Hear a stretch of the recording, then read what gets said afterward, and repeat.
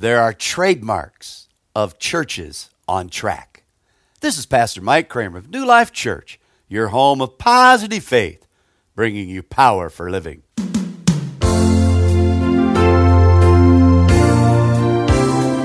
to the cross and find forgiveness. Get into His Word and you'll find strength for your soul. Tap into the love that God has given, and you'll find power for living.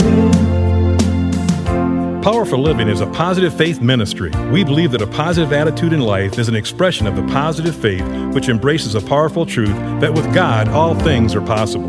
Pastor Mike Kramer is a founder of Power for Living, senior pastor at New Life Church, and the author of the inspirational book, Power Moments. Tap into the love that God has given, and you'll find power for living. When a movement loses its mission, it becomes a monument and eventually a mausoleum. Let me say that again. When a movement loses its mission, it becomes a monument and eventually a mausoleum. My friend, I believe there are trademarks of a church on track. And let me just say right up front, every community has many, many wonderful churches, tremendous pastors and priests that are out there serving the Lord and helping the community. So I do not want to come across at all like we think that New Life has a corner on the market. Now, we certainly like New Life. We hope you like New Life if you swing by.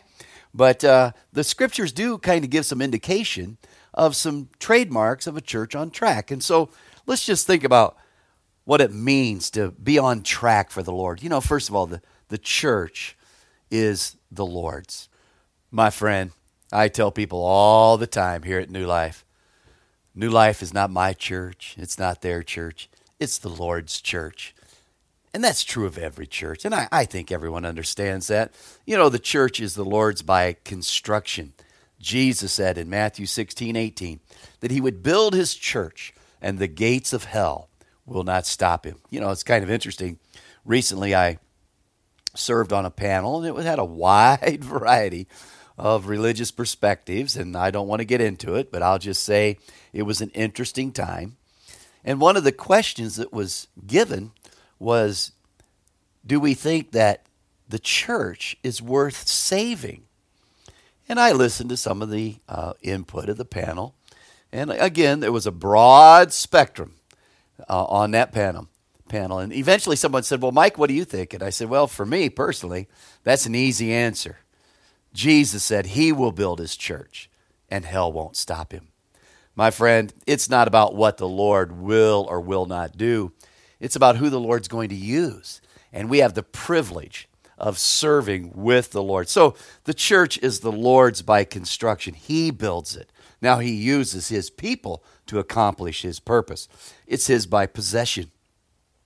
In Acts 20:28, the scripture says that the Lord purchased the church with His own blood. Oh, my friend, never forget. We are blood-bought children of the King. You know, we don't go to heaven because of what we've done for Christ. We go to heaven because we receive what Christ has done for us.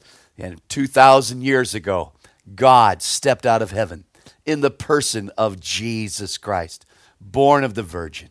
He lived a sinless life, died on the cross as a sacrifice for our sins, bodily ascended or resurrected from the dead, and then He ascended eventually to the Father. And my friend, one day that same Lord Jesus Christ will return. I believe that with all of my heart. He will return in all of His power and all of His glory. But He purchased the church when He died and rose again for our sins. And then anybody can be a part of it when we come to Christ in faith believing. The church is not only the Lord's by construction. Again, He said He will build His church and hell won't stop Him. The church is His by possession. He purchased us with His own blood on the cross. And proof that what He did on the cross satisfied the Father is when He bodily resurrected from the dead. and it's his by preservation. You know, the scripture says in Ephesians 5:26 and 27 that the Lord will present the church as a glorious body. So he is in charge of the church. He is Lord of the church. Now, in the New Testament, the word church refers to both the universal church, all saved people everywhere, and then local bodies of believers. The word church, ecclesia, means called out ones. 115 times in the New Testament, the Greek word ecclesia is used for the church. 23 times it refers to all believers all across the board, the universal body of believers. 92 times it refers to local churches that gather together with pastors and congregations, and they listen to the word preached, they serve the community, they reach people for Christ, they build up the believer, and so forth, and try to do good humanitarian causes, whether it's, feeding the hungry, clothing the poor, the list goes on and on and on. But so there is that universal body of believers we call the church, and that is all denominations. I call them flavors of faith. How we got where we are today, I'll never know, quite frankly. I believe it's in Acts 11:26. It says the believers were first called Christians. The disciples were first called Christians at Antioch. I got to tell you, sometimes people say, Mike, are you a Baptist? Are you a Methodist? Are you a Presbyterian? Are you a Catholic? Are you a Lutheran? And God uses all kinds of flavors of faith, denominations. Are you a Pentecostal, charismatic? What are you, Mike? And I just like to say, I'm a Christian. I believe in Jesus Christ. All of those other labels, that's exactly what they are. They're labels. I am a follower of Jesus Christ. He is my Lord and my Savior.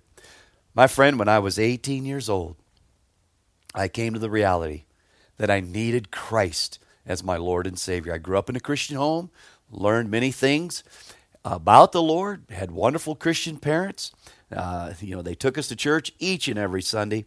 Those were the days of Sunday morning and Sunday night. And I'll tell you, that little country church that I grew up in, we went Sunday morning and Sunday night, if I could use the term, religiously. And I can still see the pew that we sat on, sort of the family pew.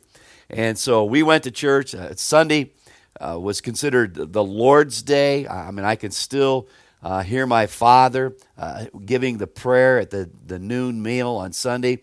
When he would thank the Lord, he always included this phrase, this another Sabbath day. To those folks at that time, Sunday was like the Christian Sabbath. Dad and Mom never did any secular work or anything like that on Sundays. That was the day of rest and worship. And we don't criticize others who see things differently. I'm just telling you the way I was raised. And so I grew up going to church, and those were the days of the spring and fall revivals. They'd bring in these guests, evangelists. I got to tell you, they'd scare you to death. And quite frankly, I made a profession of faith when I was a child. Probably, I think I was about 6 or 7 years old. But as a teenager, I began to wonder, have I really trusted Christ? And to make a long story short, started dating my wife, Cindy. We've been married for almost 44 years. We started dating when we were just teenagers. And in those days, we'd go to St. Bavo's on Saturday evening. And then we started attending a non-denominational church at that time called Community Gospel. We'd go there on Sunday mornings and just went to both churches, respectful of both places. Now, as the old saying goes, confession is good for the soul. There's only one reason why I wanted to go to Community Gospel, and it's a great church, so don't get me wrong. But the only reason I wanted to go at that time was because I wanted to play on their softball team. And to play on the softball team, you had to go to church. So I guess I had ulterior motives for both places. The only reason I went to St. Babel's is I wanted to date Cindy. And she was a Catholic girl, and they went to church at St. Babel's. So we went on Saturday nights to St. Babel's, and we went on Sunday mornings to Community Gospel. And both are wonderful places of worship, and God uses both places. But to make a long story short, we both began to realize as we started reading the New Testament that we knew a lot of things about the Lord, but we weren't sure that we had really trusted Christ personally. And God brought me to the place where I knew I needed to place my faith in Christ and Christ alone. I did that. I made that decision for Christ, invited the Lord into my life, and Cindy did the same. And then we sort of just started attending a non-denominational church, and eventually God called me into the ministry. And again, I would just say this: God uses all kinds of churches, all kinds of places of worship, and we respect them all. But for us, denominational labels sort of don't carry a lot of clout. To me, it's about following Jesus Christ, and all other things can kind of fall in place if you look at it that way. And I've met many, many wonderful believers from all walks of life and all kinds of denominations. So some trademarks of the church on track. The scripture says in Acts 2:41, those who gladly received his word were baptized that day. About 3,000 souls were added to them. And so here Peter has preached a tremendous message. So I would say the message is a trademark of a church on track.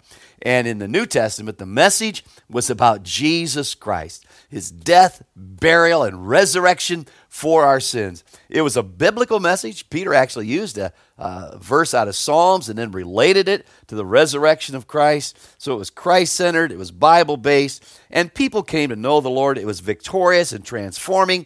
3,000 souls were added to them. So the message is a trademark. I believe the ministry is a trademark of his church on track. This was an inspirational fellowship. The Bible says they continued steadfastly, the apostles' doctrine and fellowship, breaking of bread, and in prayers. Acts 2:42. It was an inspirational fellowship. The apostles' doctrine, that's just the idea of the Word of God. Notice it says they gladly received his word.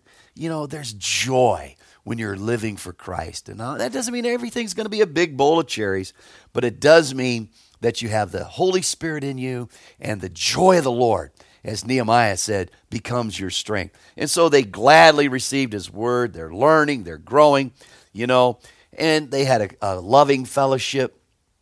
And I would say this: as a church grows, everybody can't know everybody, but everybody needs to know somebody that you can go to church and encourage and pat them on the back and cheer them on, so to speak. It was influential. They started reaching people. The scripture says they were praising God, Acts 2:47, and having favor with all people, and having favor with the Lord and all people. And the Lord added to the church daily those who were being saved.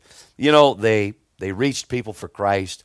They loved one another. So the message is a trademark. It should be Christ-centered and focused on the Lord. And I would just say, cheer on your pastor, cheer on your priest, and just keep encouraging them for those messages on the love of Christ. They're rooted in the Word of God. The ministry was a trademark. It was inspirational and influential. They were reaching people. And then the mission is a trademark of a church on track. The Bible says that 3,000 came to know the Lord. Later it says they were daily being saved. Acts 4:4, 5,000 came to know the Lord. Acts 5:14, multitudes trusted Christ. Acts 5:28, all of Jerusalem was filled with the doctrine of Christ. In Acts 6:7, religious leaders were coming to know the Lord. And then in Acts 17:16, it says they had turned the world upside down. So here's a church. Think about this. A group of people here in the book of Acts. No modern technology, no Facebook, no internet, no Twitter, no TV, no radio, nothing. And yet they turned the world upside down. Why? Well, they had the trademark of a message on track. It was Christ-centered, Bible-based. They had the trademark of a ministry on track. It was inspirational and influential. And then they had the trademark of a mission on track. And I like to say they kept the main thing, the main thing. The mission is timeless, but sometimes methods need to adjust with the times. So, if your pastor makes a few changes or your priest makes a few changes, don't get too bent out of shape. Things adjust with the times, but, the biblical functions take precedence over traditional format. As long as Christ is being preached and the Word is being taught, and Christians are living for the Lord, loving one another, and reaching out with a smile on their face, joy in their heart, proclaiming the good news of the death, burial, and resurrection of Jesus Christ, you can rest assured that's the trademark of a church on track. Now may the Lord bless you and keep you. May the Lord make his face shine upon you. May the Lord turn his face towards you and be gracious to you. May the Lord give you peace in your heart and power for living. Amen.